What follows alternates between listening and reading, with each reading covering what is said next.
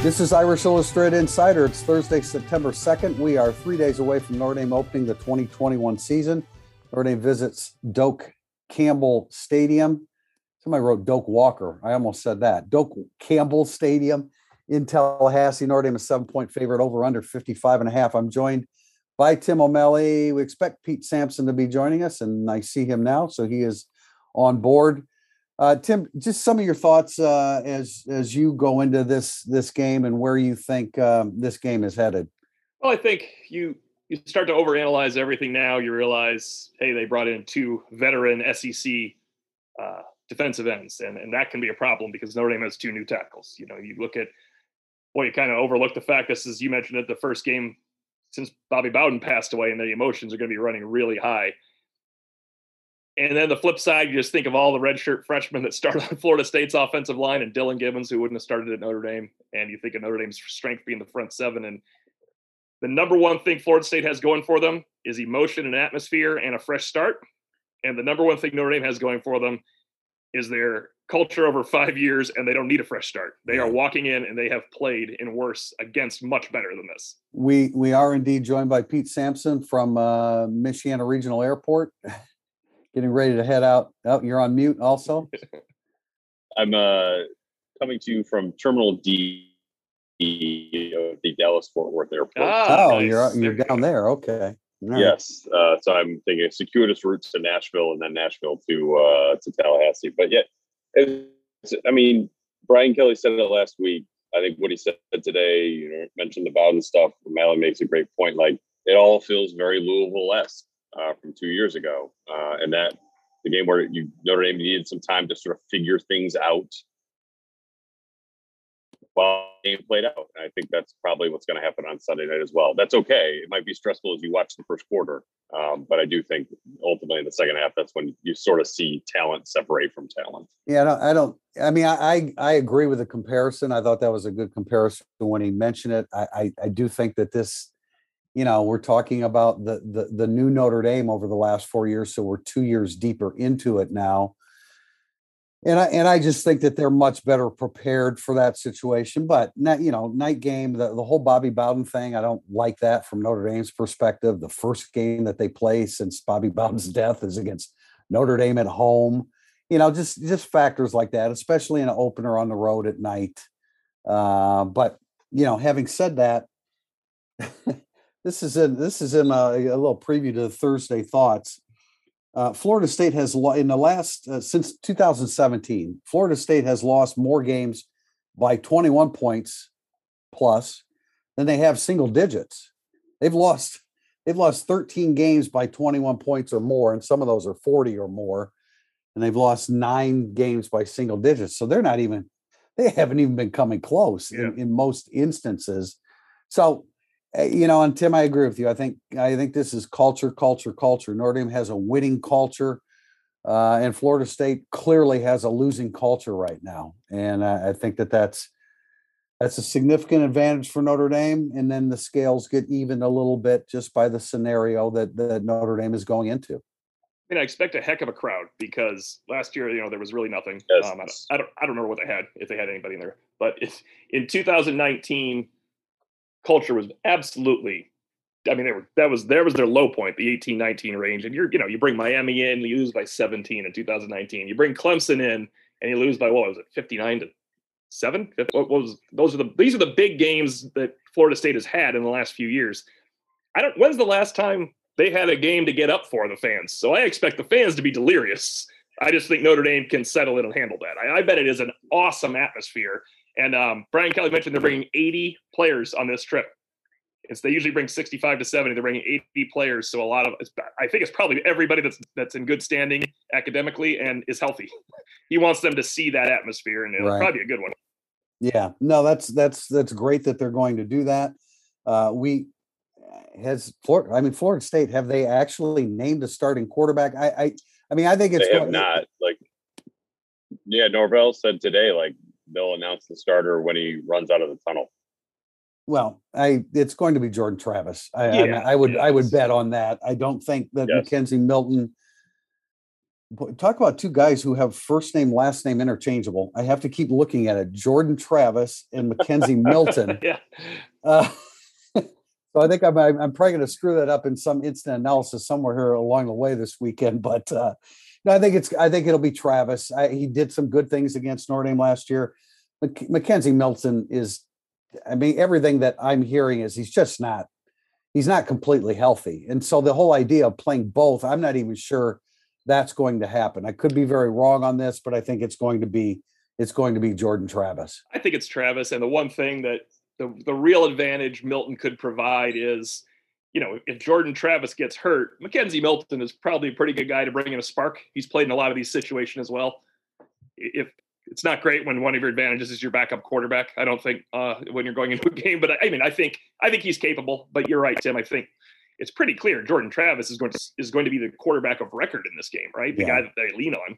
Well, and if Milton's healthy, that's like a 8,000 yard passer in college with 72 touchdown passes. So that's why, when you first heard about him transferring, you thought, okay, well, that will really get their offense going if you can put a passing threat like that into the lineup. And really, and we'll get into it more in the second segment, but Travis did pretty well throwing a football last year, at least statistically. I like Jordan Travis. Yeah, and then he ran it as well. I came out of that game thinking like, well, at least they have a quarterback figured out. And I was surprised like this season went a little sideways later. Yeah, it didn't play out that way necessarily the rest of the year, because he only completed like 54% of his passes, and he 6 touchdowns, 6 interceptions, which is just an ugly touchdown to interception ratio. So we'll see, but he's established, and he gained some confidence last year, and he has 2 in Toafili and Corbin.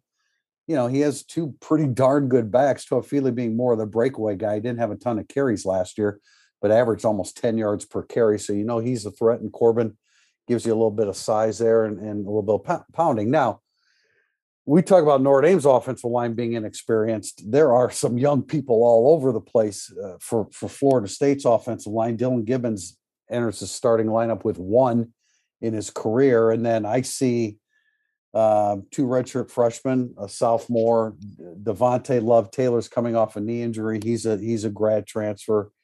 So they have their issues. And you want to talk about a bad matchup, it's Florida State's offensive line against Notre Dame's defensive front. Yeah, I do think, even all that said, they're probably better offensive line than they were last year. It's just a weird world we live in with Florida State. It is, Tim, when you point that out, the blowout losses, and I was just looking to see like what's the last game the crowd was really crazy for. I'm sure they were pretty excited when Miami came to town 2 years ago, but unranked Miami compared to this, it speaks to where Florida State is as a program.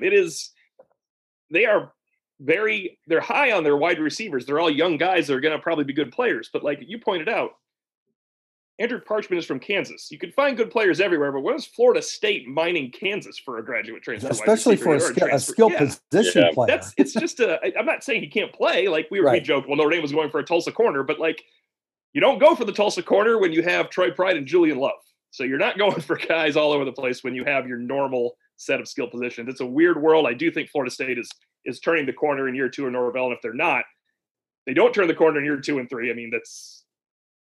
It becomes a very long streak of multiple coaches, and I have a feeling if he got through last year with COVID and all the off the field stuff, that he's probably got them on the upswing. But yeah, I think it's the same way. Like I feel like Notre Dame is going to learn a lot about itself in the game and improve during the game.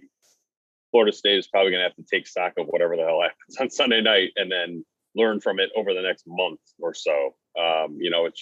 It's just sort of like a situation where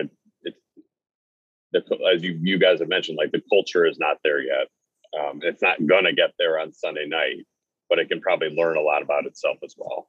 And I don't want to underestimate, I think the perception is that Florida State's offensive line has been horrible, and they gave up 29 sacks in 9 games last year. So I get that. But, I think I said on Monday, you don't average 5.1 yards per carry over the course of a 9-game season unless you're doing something right. And I think that it certainly speaks to Travis's ability to run from the quarterback position, Corbin Toafili. But it has to say a little bit about the offensive line as well. So we'll see where we go from there. We have plenty of topics brought up by our readers in segment 2. We'll join you on burning up the boards here in a moment. Let Irish Express take care of your game day travel. Ride in style to South Bend from Chicago by motor coach with a full bartender, bathroom, and Wi-Fi. Upon arrival, enjoy an all-inclusive tailgate, and after the game, head back with refreshments. Visit irishexpress.com to book your reservation today and save 10% when using the code IRISH21.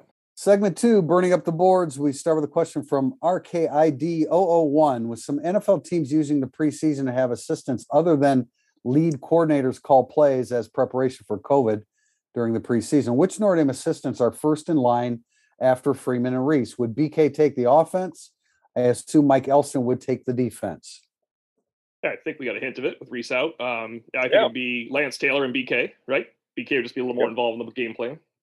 Maybe he would call the plays too, but Lance Taylor would run it. Got to be Mike Elston, right? This is Mike Elston. I would think it'd be Mike Elston, but I would be willing to bet, just in conversation with Freeman about Chris O'Leary up in the press box, I would be willing to bet at a young age that he could handle himself pretty well in that situation. Now, they wouldn't do that.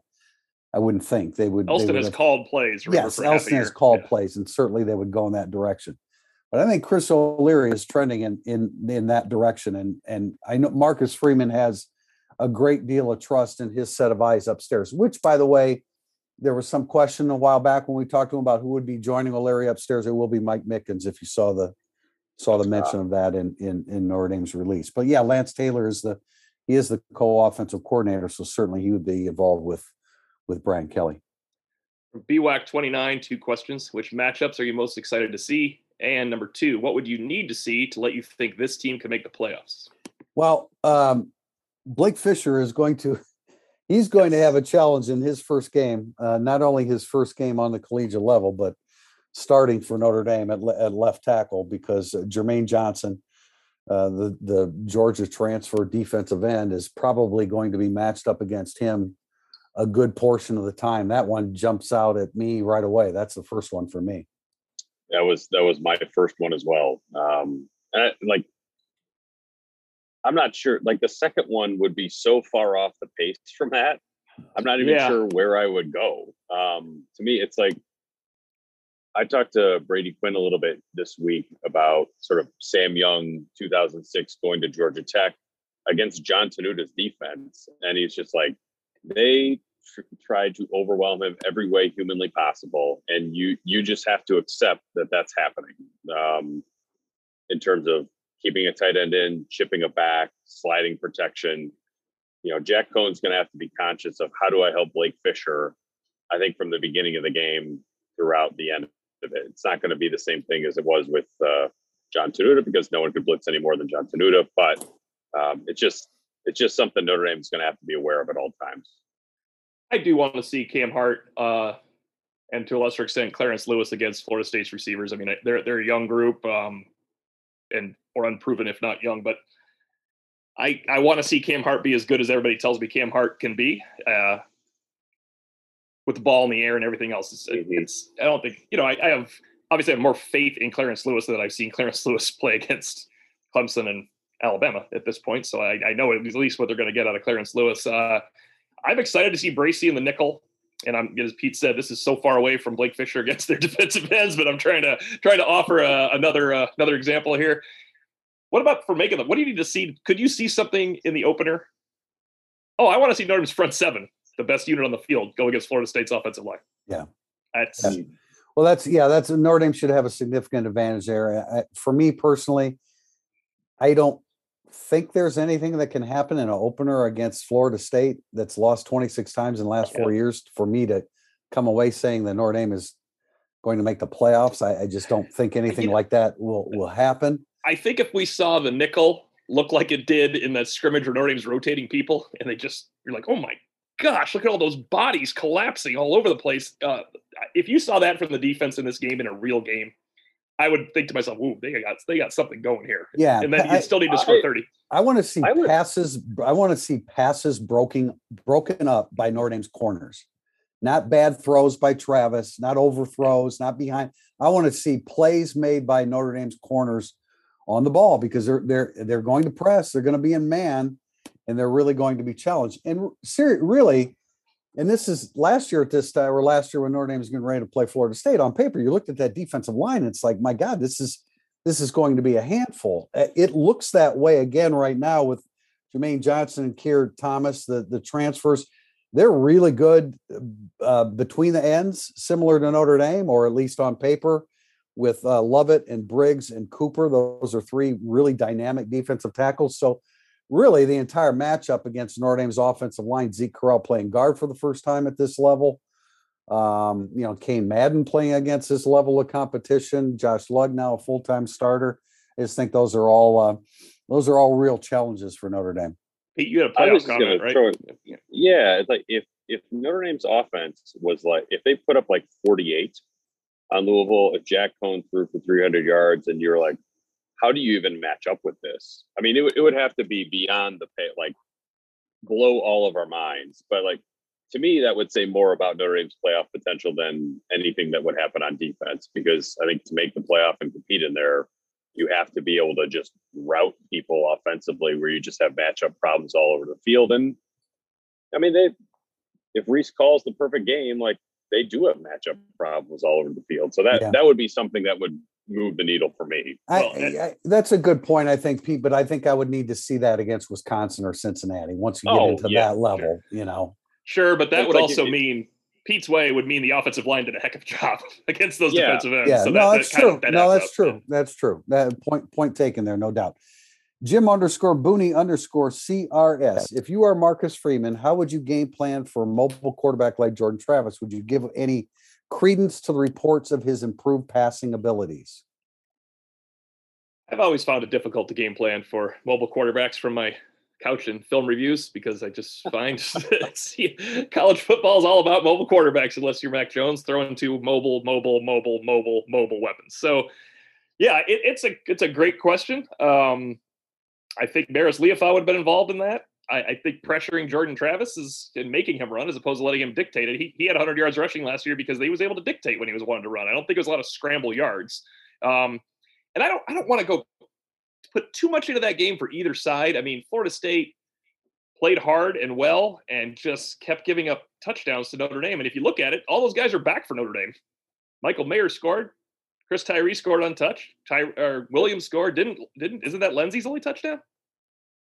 He did score last year. I mean, yeah. And then Florida State, they were going against the Notre Dame team that had been 3 weeks off for COVID too. And then Florida State obviously missed a million games with COVID last year. It's weird for me to look at Jordan Travis, but I think limiting him a little bit on the ground is going to be important. It's like you said it. Everyone has a mobile quarterback now. So just like game planning for a mobile quarterback is just game planning. We're not talking about Denard Robinson. Yeah, right. I don't put a ton of credence in the concept or the thought that he's improved that much passing wise. I think maybe he should have greater chemistry with Ontario Wilson and Keyshawn Helton. I don't doubt that they have a nice tight end as well. They have a couple tight ends, but Cameron McDonald's pretty good. But I think keep him in the pocket. Force Jordan Travis to prove that it can be a drop back quarterback. Don't let him escape outside. And Tim, your point's taken there because it's difficult to do that. Yeah, I don't want to. I'm not putting. But guys like Kaiser. Kaiser is very. Having talked to him the other day, very aware of being setting the edge and not letting containment outside. So I think if you make Jordan Travis prove himself in the pocket that throwing the football, I think Notre Dame's going to have a pretty good night. And I'm not putting Jim Booney in this category, but I do like Notre Dame fans worried about a mobile quarterback, yet they couldn't wait to get rid of the most mobile quarterback they'll ever see in their lives. So Jordan Travis is not Ian Book when he escapes. So neither is Jack Cohn. No, he's not. No, but hope he can throw. Piper to Irish. Which Florida State quarterback gives Notre Dame the biggest headache? If the Seminoles win, what did the quarterback do effectively to give Notre Dame a season-opening loss? Well, I think I think it's Jordan Travis, unless you have a completely healthy Mackenzie Milton and he's throwing the ball all over the yard. I don't think he's completely healthy. I think both can be problematic. I think the more mobile is more problematic, especially with Notre Dame's defensive line, against Florida State's offensive line. But I can see merits for both if Milton is healthy. Yeah, I agree with everything you said. It's like a healthy Milton, which is not the case, would be a real problem because he's just the guy's a baller. But it's just that's not who he is anymore. So it's probably Travis. And I think if Notre Dame has an opening loss, the quarterback we're talking about is Jack Cohn. Yes. I think that would be he's under such duress, or he just I would never just say Jack Cohn doesn't have a good game. He's under such duress that he doesn't have the game where Notre Dame could score 30 points. I really don't think we're going to leave here and say Notre Dame lost that game because they couldn't stop a Florida State quarterback. If they lose, that wouldn't be the guy for me. Yeah, and if Cohn's under duress, then Tommy Rees is going to have to be creative. He's going to have to get the football out of his hands quickly and get the ball in the hands of, a Lenzy or a Davis or some of the, the underneath stuff. Kyron Williams, certainly. I can see an undisciplined Florida State defense getting upfield like crazy, and you're dumping the ball over the middle, and all of a sudden their linebackers are in space having to make plays. I like their linebackers, but I like their defensive line last year too, and they gave up 5.1 yards per carry. So I think probably you get that defensive line getting upfield. If your offensive line is struggling a little bit with the pass rush, I think there are ways that Tommy Rees can still create some big plays, even if that offensive line is still getting its sea legs. I think we all have the same answer to this one, so we'll do it fast. Not J Tafel one. Which Florida State unit do you think will give Notre Dame the most trouble? Yeah, I think it's Florida State's defensive line. I agree. Yeah, especially on the edge. And then here we go.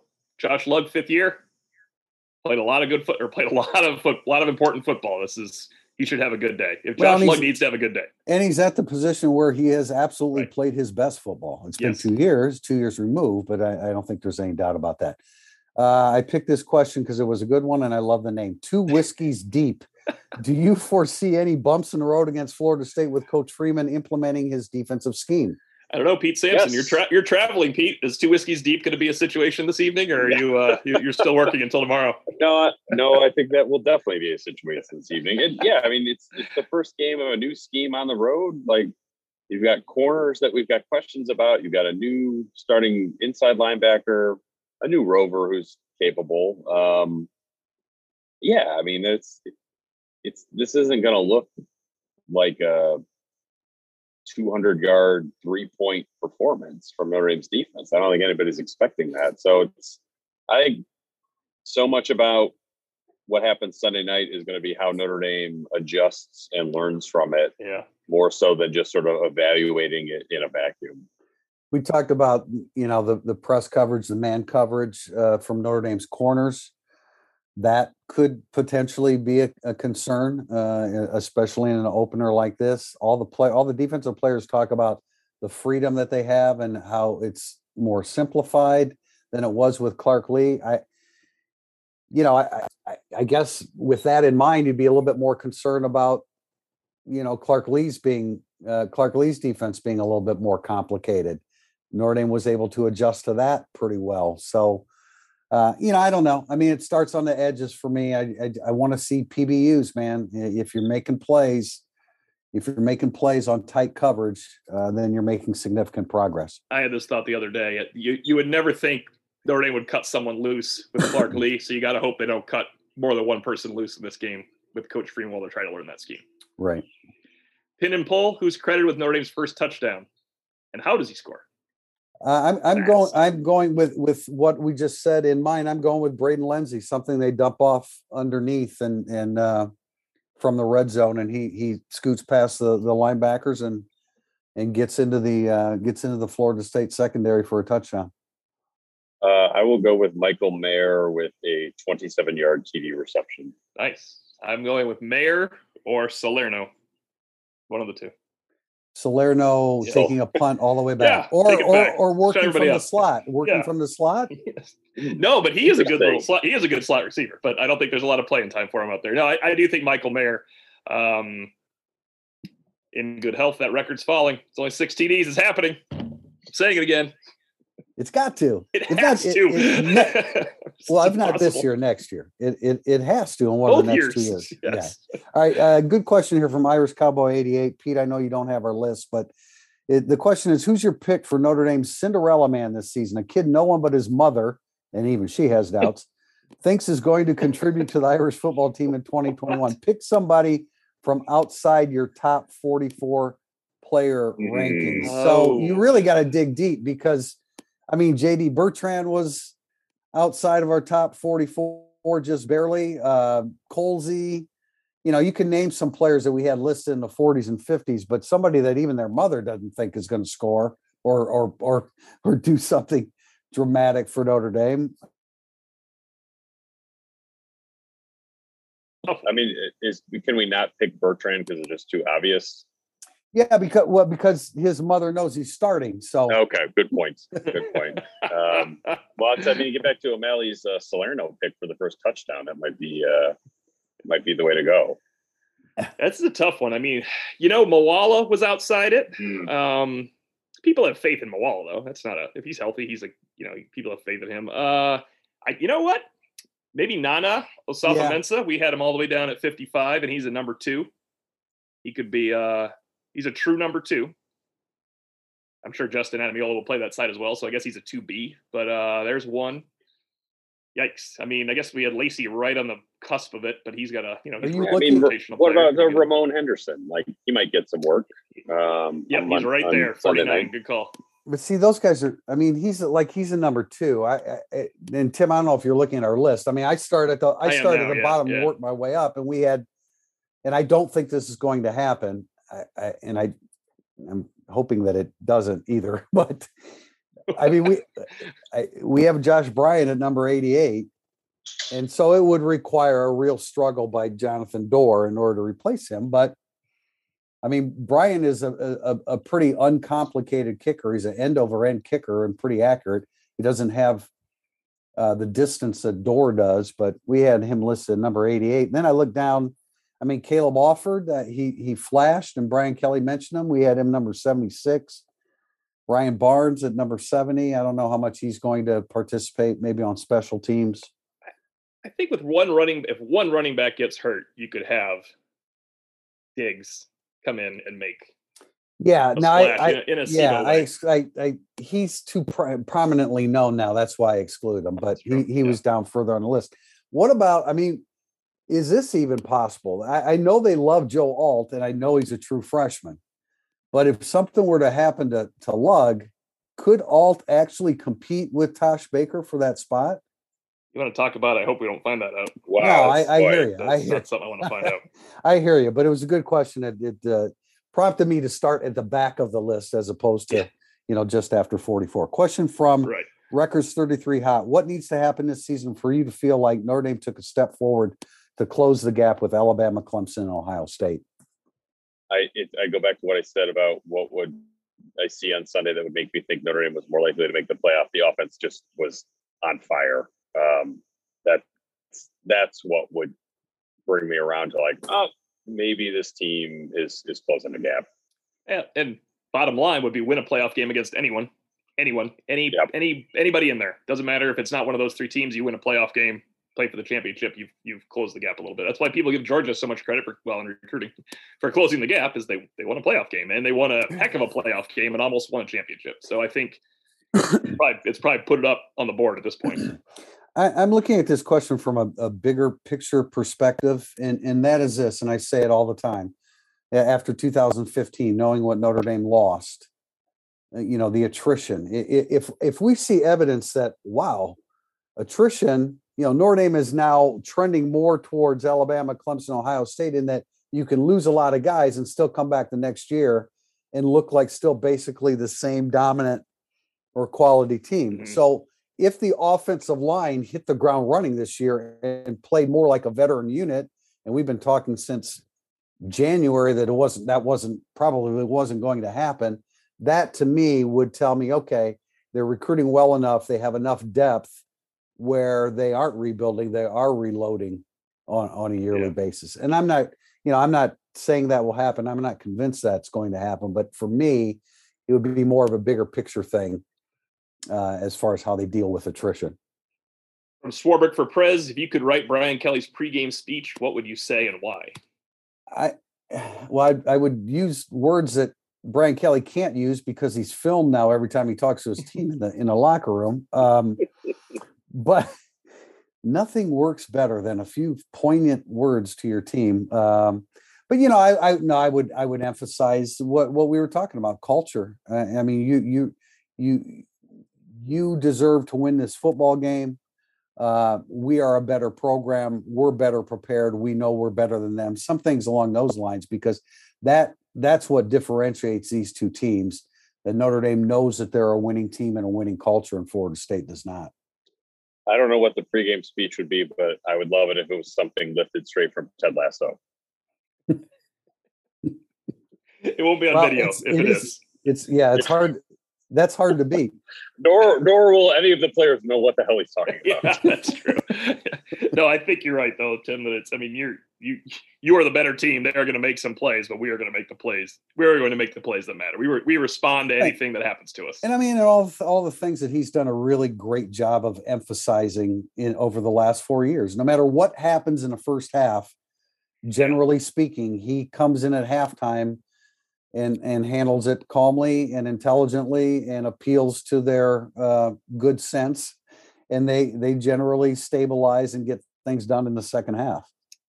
Next from TDISU 19, how does Doak Campbell Stadium's atmosphere compare to other environments you've been in? And also, do they have cherry Coke in the press box? That's a good question. I don't recall. Only you can answer that. I haven't had a cherry Coke in a press box since 2019 home game either. It's been since senior day because nothing there for Notre Dame last year. Could not really find a reason to complain last year. Did not want to complain about that.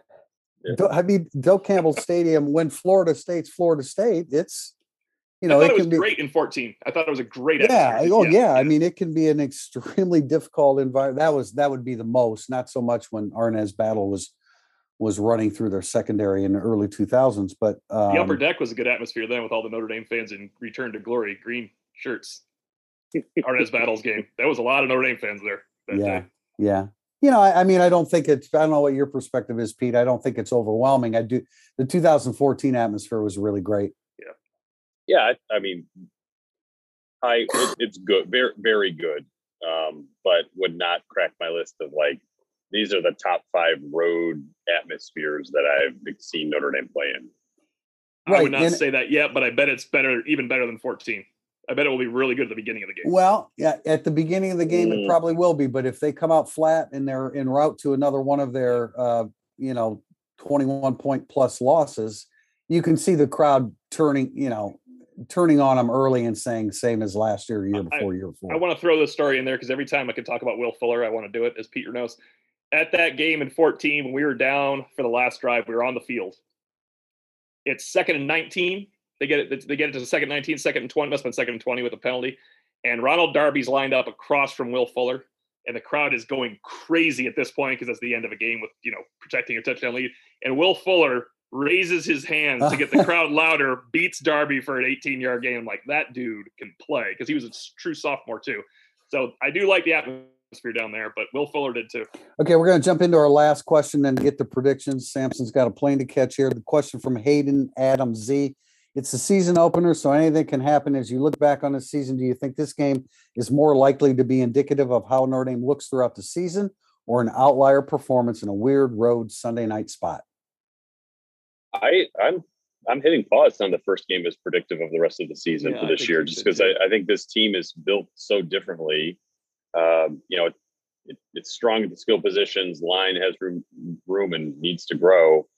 I think this will be one of the teams that has to improve a lot during the year, maybe more than in some of those other teams where the first game sort of gave you a preview about what's to come for the next 3 months. So I think Notre Dame will win, but I think that Notre Dame will ultimately be a better team as you look over the course of the season than what they show on Sunday. I don't think there's a Notre Dame win that could make me think they won't just grow and become a good team during the season. Clearly, there's a Notre Dame loss that could make you think they might not grow and become a good team. But I don't think there's a version of a Notre Dame victory where I don't think, all right, they got out of Florida State. Here's what's going to work on. You'll see a totally different team in 3 weeks. Not or just a team that keeps progressing over the time. I think it's a one-off. I agree. I think this could look a little sloppy. I think, and that's why all of us, it appears, are picking under in this game. So maybe that means turnovers. But I can't help but look at this more from a coach's perspective, and that is just come away with a win. Just go down there and play solid when you have to, when the game is on the line, and come away with a win. I know a lot of people are expecting, a pretty significant disparity in scores, but I don't think any of us are looking at that. So I don't think it will be indicative of what happens. And I agree with Samson that, moving forward, this is a team that will continue to get better on a weekly basis. Predictions from you two guys, and mine will come on Friday. I am Notre Dame 28, Florida State 17. I think it's going to just have like a lot of Louisville vibes, like I mentioned earlier. I guess there's a way I could see Notre Dame losing this game, but I'm pretty confident that they won't. I just think that, the culture is better. The experience is better. The coaching staff is better. Notre Dame is built to win these games. That's why they've won 32 straight against unranked competition. And so I think that will move to 33, and then they'll have a lot of stuff to work on moving forward. Yeah, I'm close to your score. I am in the 31-17 range. These are Notre Dame's last 10 road game point totals, not in order. 31-45, 31-45, 38-45, 35, all wins. And we remember 14 in Ann Arbor and 23 with a heck of a defense in Georgia. I do not foresee a 14. If it's a 23, they're in a little bit of trouble, I think. Would you agree with that, Tim? Yeah, but I think they get more than that. So not a lot more than that. I think people will find that your prediction and my prediction end up being pretty similar. No, I mean, it's, I just in a season opener, too many things can happen, especially on road in an environment where the crowd's going crazy. If for nothing else at the beginning, sharing their love and devotion to the patriarch of Florida State football, Bobby Bowden. Yeah. So that'll create a good atmosphere. Second touchdown rule, guys. It's coming into effect in this game. Second touchdown rule is in play, as O'Malley has stated. I agree with that. Tim and I will talk to you from Doak Campbell Stadium late afternoon, early evening, Sunday night. Thanks for joining us.